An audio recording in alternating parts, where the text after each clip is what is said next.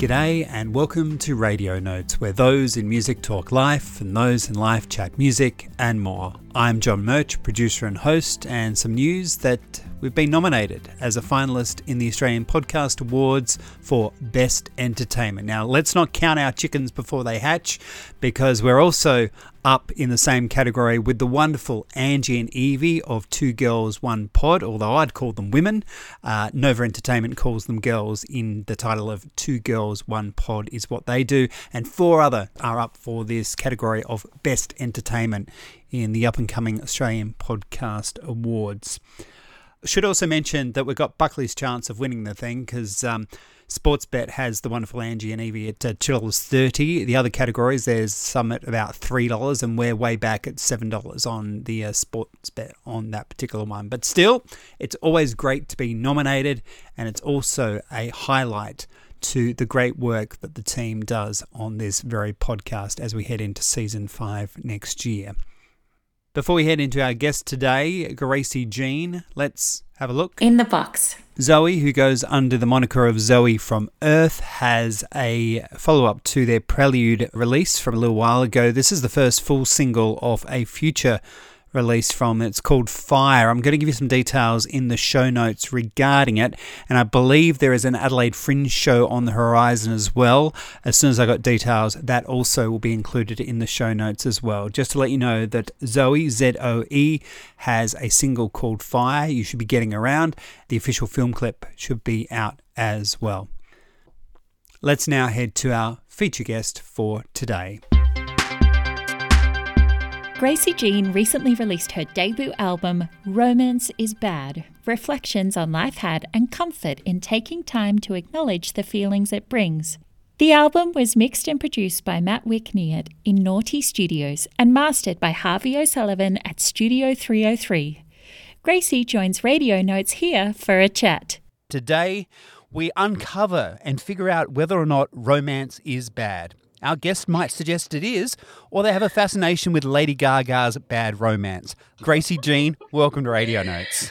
Hello, thank you so much for having me. And it's so funny that you should mention Bad Romance, because when I was working with Matt Wacknett recording my album, when we recorded Romance is Bad, he accidentally kept referring to it as Bad Romance, like for maybe 3 or 4 weeks. Working with him in that studio, can you talk to us about that process? This is your debut album. You've released 3 singles from it. Never really been in a studio before, and I'd never recorded. I'd done a couple of little recordings at uni, just like as part of assessments or helping other people out, but this was the first time recording anything original in a studio. But I think it was quite unique because Matt's a friend of mine and he goes to my church, and he'd done a bit of stuff with one of my friends. And so, I remember before we started recording, we went out for coffee with my other friend Solomon, and we just talked about my album and what the songs are about and when I wrote them and how I wrote them, and went into the studio and started recording demos to a click track.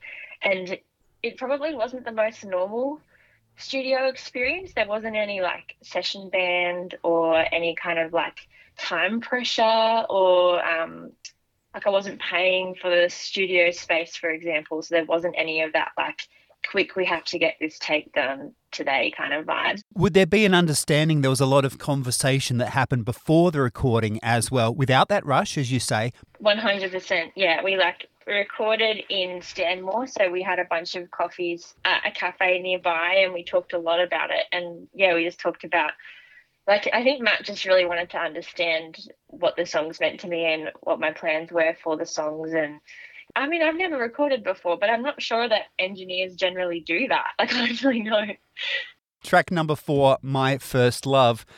Talk to us about that in terms of memories and coffee. Oh my gosh. Well, I think that line was a little bit of creative license, because I'm not going to lie, there was never any point when I was like, ew, this guy has coffee breath.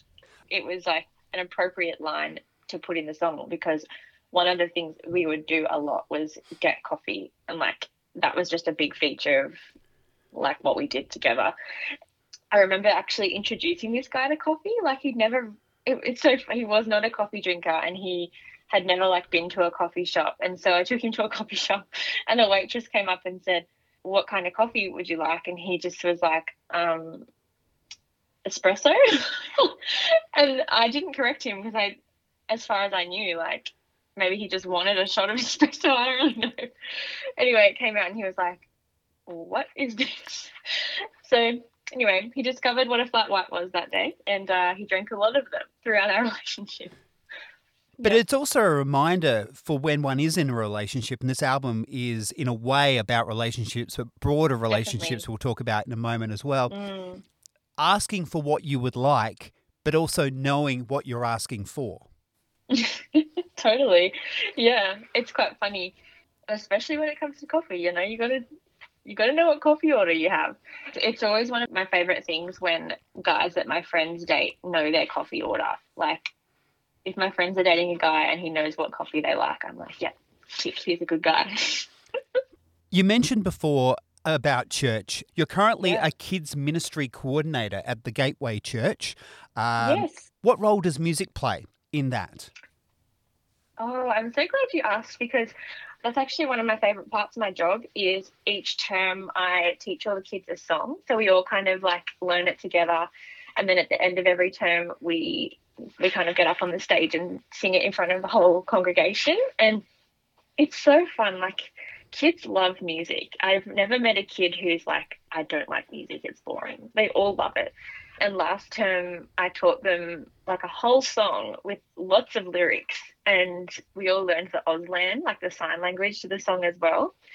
And I was just so amazed, because if you tried to teach those kids like a Bible passage or a memory verse that was that long, I don't know if they would be able to learn it. But it, like, once you put a melody to it, becomes so memorable for kids. And yeah, it was so cool, the fact that they were able to sing the whole song.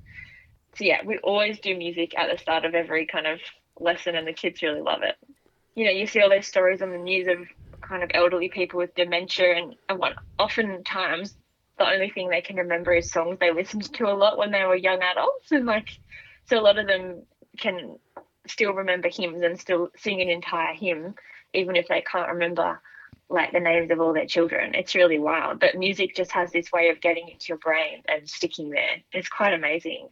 Apart from the producer, how much of that religious faith have you put into this debut album? Or have you distanced yourself in a way? It's still you because it is your faith, but how much of it have you put into the record? I guess I'm asking, how much of a Christian album is this? I would say that it's not explicitly a Christian album, which is super funny, because I feel like from the perspective of potentially some people who are really devout Christians, they might think, oh, why has she done this? Like, why has she released a secular album? But in my personal opinion, like, because I love Jesus and that is part of every element of my life, there's not really any way to like explicitly separate that from the music that I create. So even though there's no overt Christian themes and these aren't songs that were written for, say, congregational worship, I still feel like you can't really separate those two elements. And yeah, so I would say it's definitely not a Christian album, but I'm a Christian and I made the album. That definitely influenced it a lot. Yeah. I'm excited and happy that the songs are able to resonate with all people, not just Christians, and that most people who listen to them feel like they can relate, which is really cool. For those that are needing that reference, I bring you back to the coffee kisses of track 4, My First Love. God does get a name check in there. Just for you that are looking for it. He does.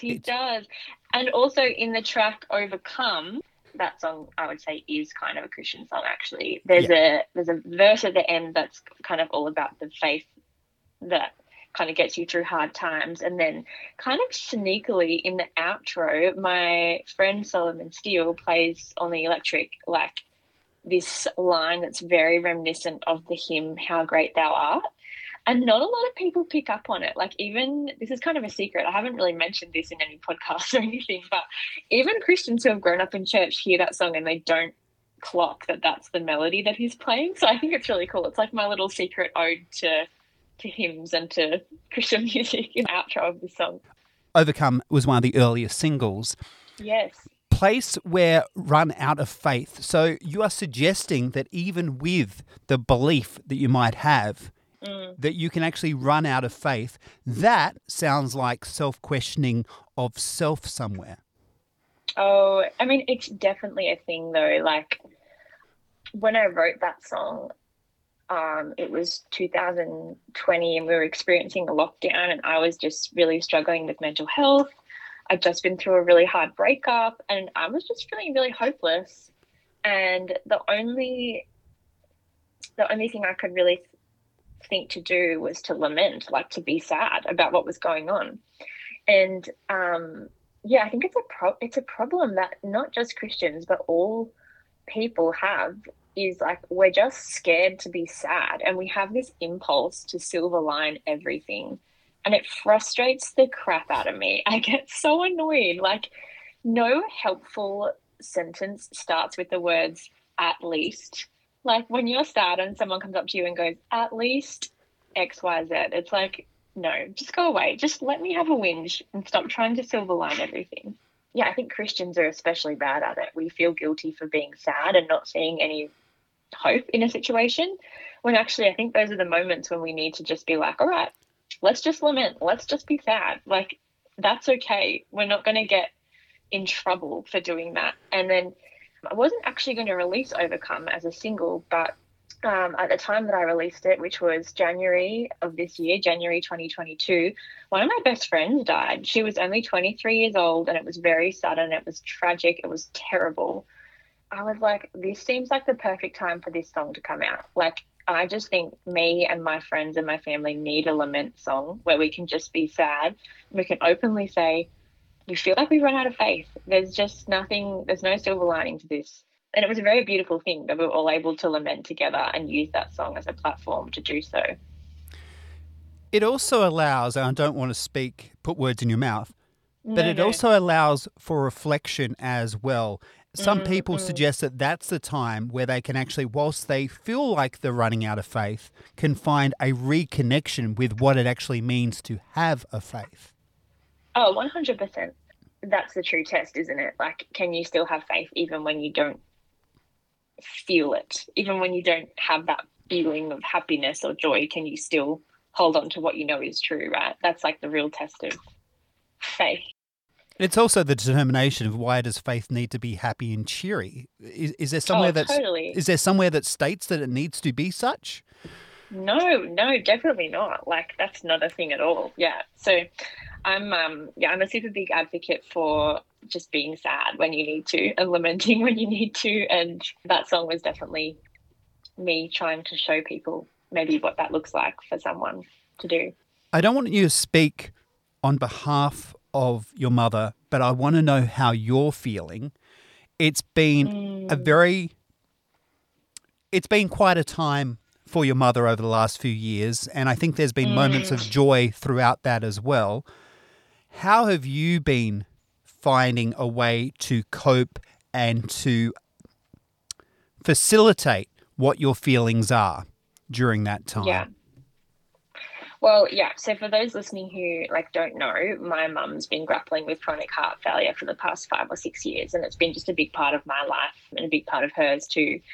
And I think, if you couple that with everything else that's been going on in the past 2 or 3 years with COVID, lockdowns, pandemics, me just kind of becoming a young adult, I'm 23. So I've been having a rough time. I'm not going to pretend that it hasn't been rough. It has been. But I think vulnerability, learning how to be vulnerable and tell people that you're struggling, is a powerful tool for getting through hard things. I think creativity for me it's an amazing way to process things that are going on, and it's a wonderful means of creating something out of your situation. And I also think that it's taught me how important friends are. Community is so important, and we weren't created to do life by ourselves. We were meant to be surrounded by people to help us. And I think I've become so thankful for my friends. They've just been incredible. That's probably the main way I've gotten through, is just I don't know if you've ever seen this meme of a chihuahua that is tied to a bunch of helium balloons and is like being lifted over. I feel like I'm the chihuahua and all my friends are the helium balloons. And that's how I've been getting through. Speaking about friends, I had the pleasure this morning at time of record to watch the Vanguard performance that you did, a recital, I think you call it. There was 2 nights. Yes, yeah, the Vanguard.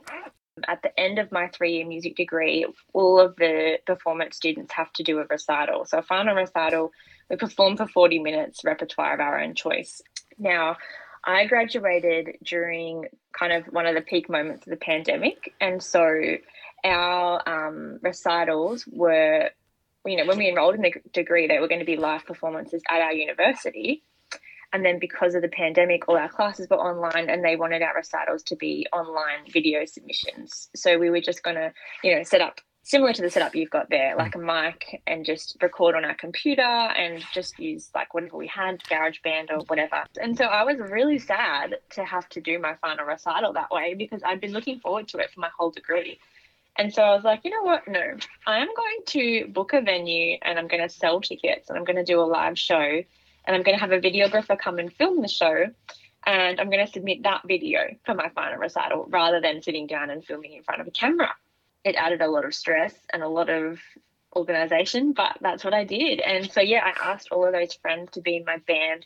So I still remember who was in the band. It was my friend Rihanna playing the drums, and she is a singer-songwriter herself, and she is one of the people who first kind of encouraged me to record my music. I never would have recorded if Brie wasn't like, come on, Grace, you need to record these songs. They're really good. I would love to hear them. And like, she was amazing. And then I had my friend Harrison playing guitar, and he was a friend I made at uni. I had my friend Dennis playing the bass, another friend from uni, and the guy playing keys, I actually didn't know him until the recital, but he's from like Goulburn or something, and he just like really wanted to be involved. He was happy. So he drove. Yeah, he was loving life. And I was like, you are crazy. Like, you literally, without any guarantee of payment, because I hadn't mentioned that at the point that he volunteered to do it, he was like, yep, I'm keen, I'm going to do it. And he did. And then the singers were Jenny and Abby. Again, 2 more singer-songwriters who sing and release music. Jenny Denny on Spotify, Abigail Whiten also on Spotify. And I was just like inspired by them. They were a big part of why I'm doing what I'm doing, and I wanted them to be my BVs. And then another friend from uni playing the violin. And then at the end, my friend Jordan, who I've just been friends with through my time at uni. And again, just another friend who's an amazing singer and who I'm really inspired by because he's just doing the things. He's gigging and he's singing. And I was just like, I want you in my recital, man. You're a great singer. And knows So good. and knows about stage presence. Has great stage presence. Let's look at the opening track. I Don't Want to Sing the Blues Anymore. Now, this, of course, for me, is about autumn. It's about new beginnings. It's the changing of the seasons. And, of course, that cardigan reference, which takes us back to the Vanguard performance a little bit, I feel like is a tip of the hat to Tay-Tay and not in a bad way. Totally. And Jordan's in that one too. If you hear that male backing vocal in the chorus, that's Jordan from my recital singing. That song I wrote, we were heading into winter, that's right. And I was living with just this bunch of really lovely girls that I got on with so well, and I really loved them. It had just been like such a hard summer. Like, Mum had been really sick and I'd been feeling really stressed and really lonely and just really hot as well. Like, I just remember it was like one of my first Sydney summers, and Sydney summers are so bad because when you live on the coast, when it gets hot, you can just go and have a swim and you feel better. And also there's like a sea breeze. Like, it's just easier to stay cool.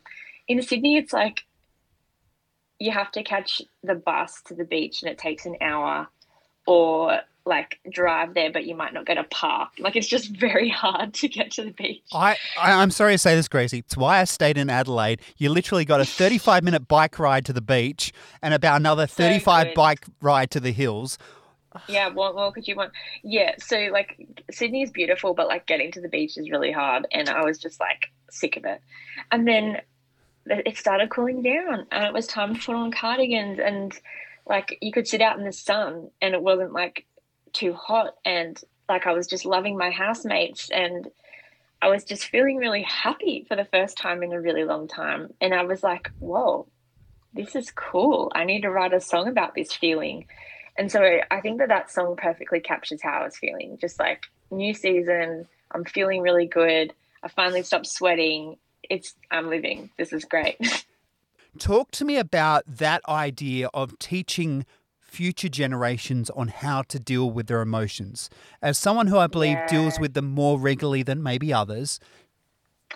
It's really hard because every parent is so different. Like, you've got all these kids and they've all got different parents, and some parents are really like gentle parents and they're like, feel all your feelings and how are you feeling right now? And when the kids are crying and being really naughty, it's like, well, how are you feeling and why are you frustrated? And then there's other parents who are just like, no, go and stand outside, you're annoying. So I've had to really like be careful because I don't want to like impose my ideals of what I think raising kids should look like on all of these other people's kids, right? I think there's a balance. Like, sometimes I see a kid getting more and more worked up and more frustrated, and I'm like, okay, like, this kid needs to just be asked if they're okay. But then I'm also like, if a kid's being really foul and just like mean and naughty, I'm not going to be like, oh, are you okay? I'm usually a bit more like, okay, no, that's not acceptable. It's a bit of a balancing act. And I'm thinking music is that great avenue to calm over some of those waters by saying, look, you can be a brat or you can come and join us for choir. Totally. And it's so funny. I was actually doing this experiment with the kids, which was so cute, where I was teaching them about how like God can help us in troubled times. Like, he can give us peace. I said, okay, I want you to all be really peaceful and still and just sit quietly and breathe deeply. And then I put on like some instrumental heavy metal music, and they just couldn't help themselves. They all started wiggling and like air guitaring, and then they were just like rocking out. And I was like, what? I told you to be calm and sit still. And then I got them to try again, but this time I played like some very peaceful piano music, and it was like a kind of like an illustration to show them how hard it can be to stay peaceful when there's like a lot going on. But yeah, it was cool. It was like showing the kids how music can manipulate their emotions, and it was cool. Yeah. On this record, you use that device of a piano to play with emotions through Forgettable. What was the inspiration for it being a piano-driven song? Some people might say it's Missy Higgins, but I don't think so. I think it's something else, a device that was used way before Missy. It's actually so funny because it's me playing the piano on that track. And when Matt showed me the track when he'd first kind of done it, I didn't realise. And I was like, oh, I love that this is piano. It sounds beautiful. And he was like, yeah, that's you. That's you playing. And so I think the reason it's piano driven is because Matt was saying that he really wanted one of the songs on the album to be piano driven. He was like, I think one of them has to be, because all of my music's very guitar-y, very like acoustic guitar. And I think the other reason was because one of the ways that the tracks was that I would come in and I would play on a MIDI keyboard to a click track and I would sing. Matt would build the track around that, and then I'd come back and I would do the vocal take over the top of his new kind of creation, what he'd made. What was the first piano you experienced? When I was a kid, I had this CD, and it was Roger Woodward. He's a pianist, and I had a CD and a little CD player, and I had the Roger Woodward CD, and it was just him playing covers of like classic piano, like Walking in the Air and Clair de Lune, all of those like really iconic piano solo pieces, Debussy, like all of it. I loved that CD. Like, I played it all the time. It was so funny because I forgot about that CD, but I listened to it a lot from age of like 3 to maybe 6, and then I found it again just in like a box or something when I was 11 or 12, and I played it. The amount of like imagery I could see of like my old house from when I was a kid and like the flashbacks to my childhood was so strong. And yeah, music's crazy. It can really give you strong nostalgia. I would love to find that CD again. I have been searching online for it, but haven't been able to find it. But yeah, the Roger Woodward Piano Classics CD was my first experience of piano. Can we, if you don't mind, talk about your grandfather's influence on your musical career? Yes, of course. Yeah, because he was hugely influential and I love talking about him. He died in 2014, so it's a real shame that he never really got to see like the fruits of what he was doing, when I was a kid. But he was like really, like genuinely, he really believed I was a good singer. Like he was dead set, like, you are a good singer. And so he would, in primary school and early high school, pay for my singing lessons, but he'd also drive me to them. And it was like almost an hour each way to singing lessons because we lived in a kind of random area. So he would drive me all the way there and all the way back. And then when I got a bit older, he like helped me learn an instrument. So I started learning the flute when I was a bit older and did that all through high school. He showed up to everything, like performances, exams, lessons, whatever. He was at all of them. He was a bit mad at me because he was a clarinet player and I didn't choose to learn the clarinet. I chose to learn the flute. But he got over it. Hi, I'm Rishikesh Hirway. And I'm Joshua Molina.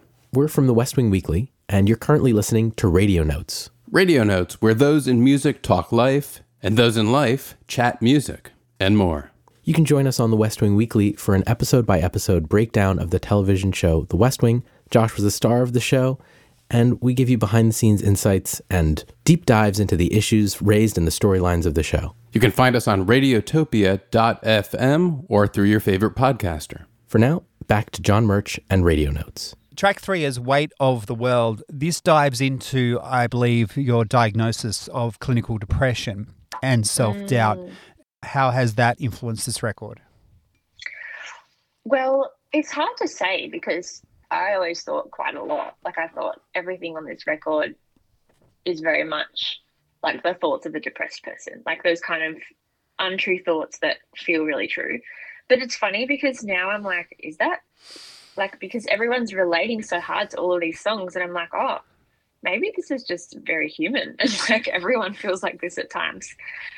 So yeah, it's interesting. Like I kind of thought it was just a me thing, but actually now with it like being listened to by people, I'm like, oh, it's very universal. All of these doubts and these sad feelings I've been feeling.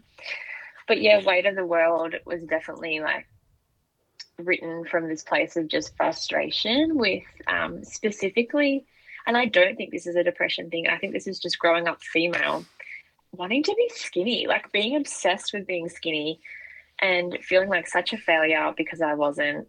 Have you felt that sort of weight, as the song would suggest, of social norms, or is it internal criticism not related to social norms in any way? It's definitely a lot more internal. I think, no one's ever walked up to me and said, you're not attractive or you're too fat or whatever. Like that's never happened. It's something that constantly would ruminate around my head at that time. And I think just watching movies, like you never really see like a fat heroine in a movie or an unattractive main character, like hardly ever. Scrolling Instagram, like every influencer, every model seems to look the same. And then watching, like just anything online. It just felt like there was only one type of beautiful in the world and I was not living up to that standard and it was starting to feel really heavy. And so that's why I wrote that song. But even you yourself said that someone's unattractive. You've made that judgment of that person. Totally. And I say that totally politely. Yes, and no, it's so true. And you would never go up to your friend and say, oh, you just don't think that about other people. Like you're a lot meaner to yourself than to anybody else. And it's very interesting. And of course, those comments, may I say, are then a self-projection onto someone else of what you're probably thinking of yourself for whatever reason you're thinking that as well. Yeah, and it can become a real kind of rabbit hole and you really have to break out of it. But I think I was also getting really sick of all of the like, and you may have experienced this too, like just people always being like, oh, but you're so much more than what you look like and beauty comes from within. Hey, I have a face for radio. I'm fine with it. Do beards matter, Gracie? It's in reference to track number 5, Whatever Goes. Yes, Whatever Goes. I was dating a guy who had a beard and it was a very like iconic feature of his was like that he had this beard. And yeah, it was funny because I had this actual dream that he shaved it and he looked so different. Like he looked so different that I kind of felt in the dream I was like freaked out by it because I just felt like there was a stranger like in the room with me. woke up and was like slightly annoyed at him for shaving his beard in my dream, even though he hadn't done it in real life. And he was like, okay, you're mad at me for something that I did in your dream. Cool. But yeah, do beards matter? In answer to your question, I would say yes, beards do matter. We're currently in conversation with Gracie Jean. The brand new album is called Romance is Bad. To be clear, it's not bad as in bad romance, more the case of things bad can happen and make you feel a little bit bad as well. I've recently, Gracie, been listening to John Richards's The Runcast. That's out on KEXP. It's a podcast of new release type music, and he has a chat, and he's a runner. Yeah, John Richards is. I'm not a runner, but I do like my mind to think that it's running sometimes, particularly when I'm trying to get a task finished. That's how I use the idea of running music. But for you, I believe you are a runner. Can you talk to me about that and how important running is?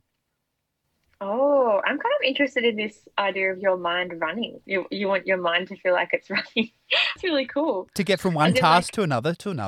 It used to be that thing of doing 3-minute tracks. By the end of this 3-minute track, particularly when I could see the timer as a broadcaster, you know, you're on radio, see it clocking down. It's like, I want to get something finished by the time that hits 0. That's really cool. I like that. I need to give that a go. But yes, I do run. Not my mind, but my legs. And it's something I've been doing for a while, probably since high school. Last year I ran 3 half marathons or something stupid. Like, to be fair, there wasn't much else going on last year, so I just kind of had to do something. It's amazing. I don't take anything. Like, I don't take my phone or the earbuds or anything, but I think about music a lot while I'm running. I used to listen to a lot of music when I was running. I have an old playlist on my Spotify that has all the songs I used to listen to. I think Dua Lipa is on there. Oh, she would definitely be on there. I ended up listening to more Dua Lipa than I cared to listen to before interviewing a Christian who was a singer-songwriter. I'm like, something doesn't fit here. Me and my friend, shout out to my friend Isabel Knight, but we just love listening to like also just rap music sometimes and just like booty popping to it. It's kind of random. I don't know why we do it. But yeah, what have I got here? I've got, Physical, Dua Lipa, Boss Bitch by Doja Cat, Tempo, the Lizzo Missy Elliott collab. Yeah, no, and I often actually do sometimes bring this playlist back when I'm forced to run on a treadmill for whatever reason, because treadmill running is really boring. So sometimes I do put on my fun, good old workout playlist, which has got a lot of Sia on it too. I mean, if anyone's looking for some great recommendations to run to, School and Life by Beyonce, King Kunta by Kendrick Lamar, another great one, Best Song Ever by One Direction, all incredible for running or working out to. I want to get back to, because there's good news on your mother's front, or as good as it can be at this time. Yeah. And yet again, that's her story, not yours. But I just want to acknowledge that there is some good news in, if people are like, oh, that sounds heavy. Well, it is, but there is some light within that story as well. Definitely. Can I ask you this question, if it's not sharing too much about her life? What music do you and your mother share? Oh, okay. That is a good question, because Mum and I do not share much when it comes to music. Like, she doesn't listen to a lot. Like, she's not a heavy consumer of music. And, like, if she is listening to music, it's quite rare. It's like, oh, she's decided to put music on today. That's quite interesting. But my mum loved, when I was a kid, she loved the Bee Gees. And so there's, like, a couple of Bee Gees songs that are super nostalgic to me because Mum always played them in the house and in the car. We both, like, in the car for some reason, just absolutely go off to Life is a Roller Coaster by Ronan Keating. Do you know that song? Going to be in my head sometime before the end of this chat, and I'm not going to sing it back to you. It's just such a funny, iconic, like, we just love it. Because I know that's going to hurt me later, remembering that song. Daniel Powter's Bad Day. There you go. 2 for 2 there. You give me Rowan Keating, I give you Daniel Powter's Bad Day. I had to do a dance to that song when I was in dancing as a kid, so I'm definitely like, uh-oh. How do you dance to that? It's me. Okay. Random, yeah. It's a very specific type of dance. It's called physical culture, fizzy, if you will.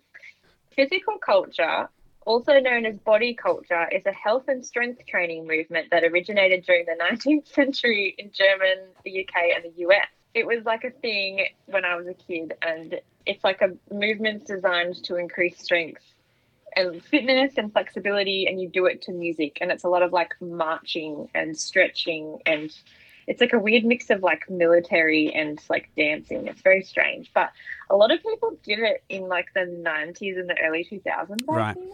In primary school, we had to do like dance moves in the physical education type of dance move that we're suggesting, I guess, there, to things like ABBA. We weren't as cool as you.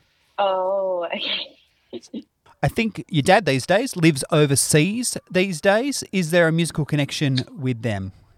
Oh, no, so my dad lives in Coffs Harbour.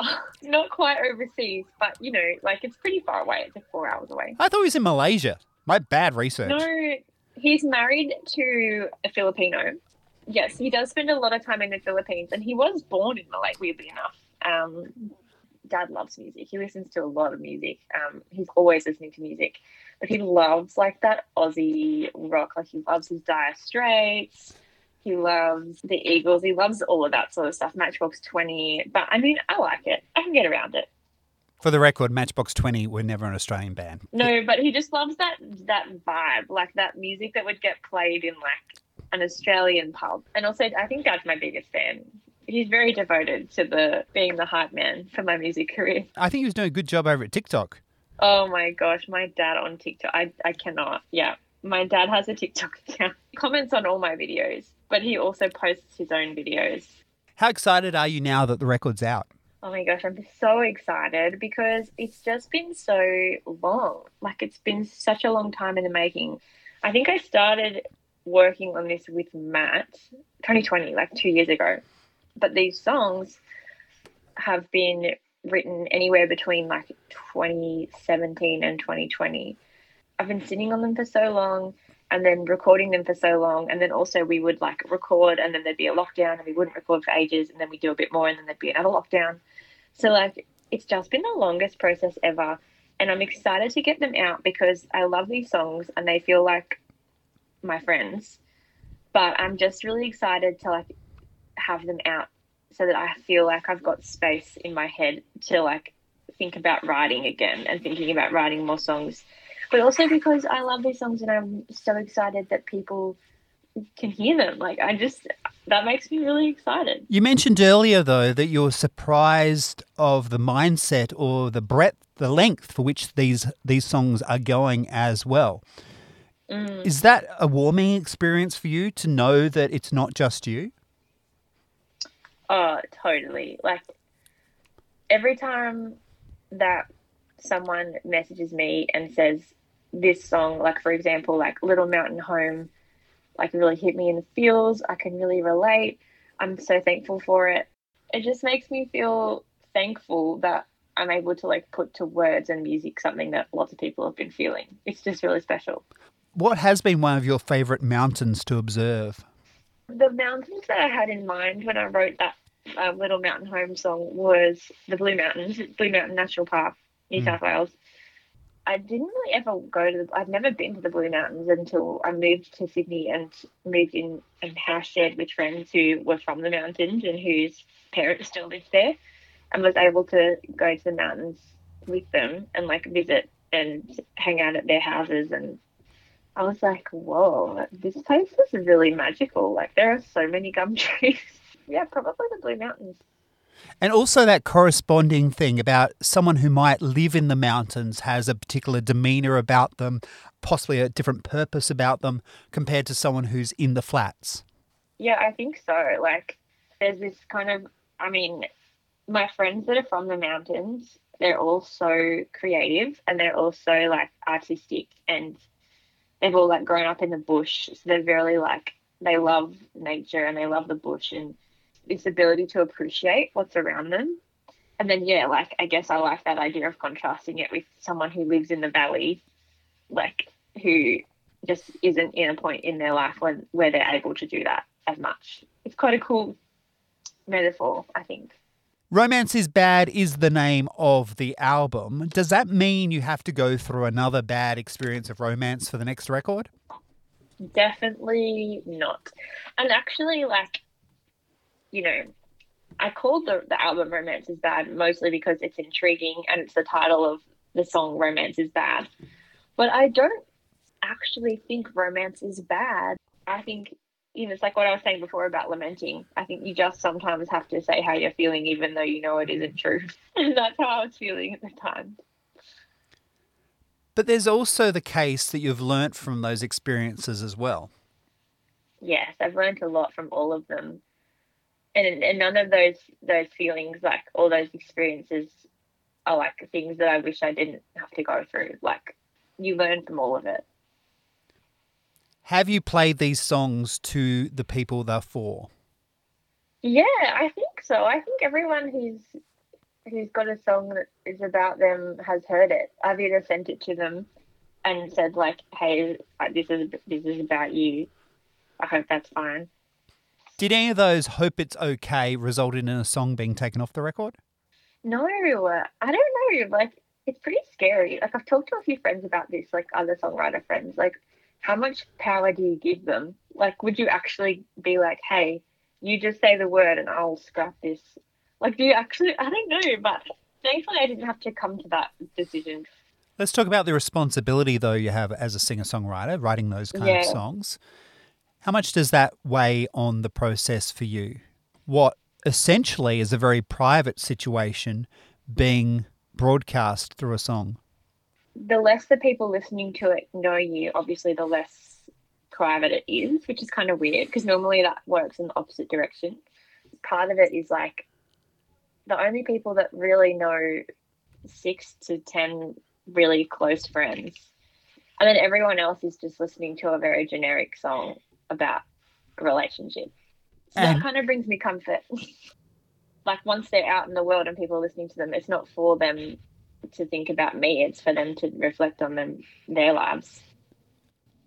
So we've mentioned you haven't given up on romance, but it is a critique of the idea of romance, may that be through movies or the admiration for people who are in books and the life they led as carpenters. What do you think you can or have done as a singer-songwriter to give a more realistic view of what romance is about? Hopefully I've just taken it off the pedestal. Like, it seems that in society it gets put on this pedestal of like, it's the most important thing that can happen to you, and it's the best kind of relationship you can possibly have is a romantic one. And like, I just don't think that's true. So hopefully I've just taken it off the pedestal a little bit and leveled it all out. And that's kind of what the song's about, really, is like, friendship is actually really beautiful. Music is actually really beautiful. Like, there's this sense in which romance isn't the best. It isn't the top of the mountain.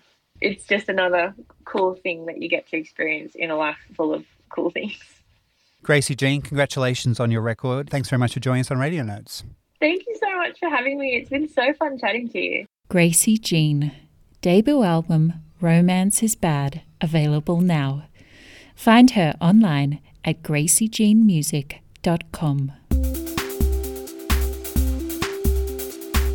Thanks very much to Gracie Jean for being our guest today. Next feature guest will be Key Out, talking about their album Afterville. RadioNotesPodcast.com for show notes and links. Web design there by Steve Davis. Theme music by Martin Kennedy and All India Radio.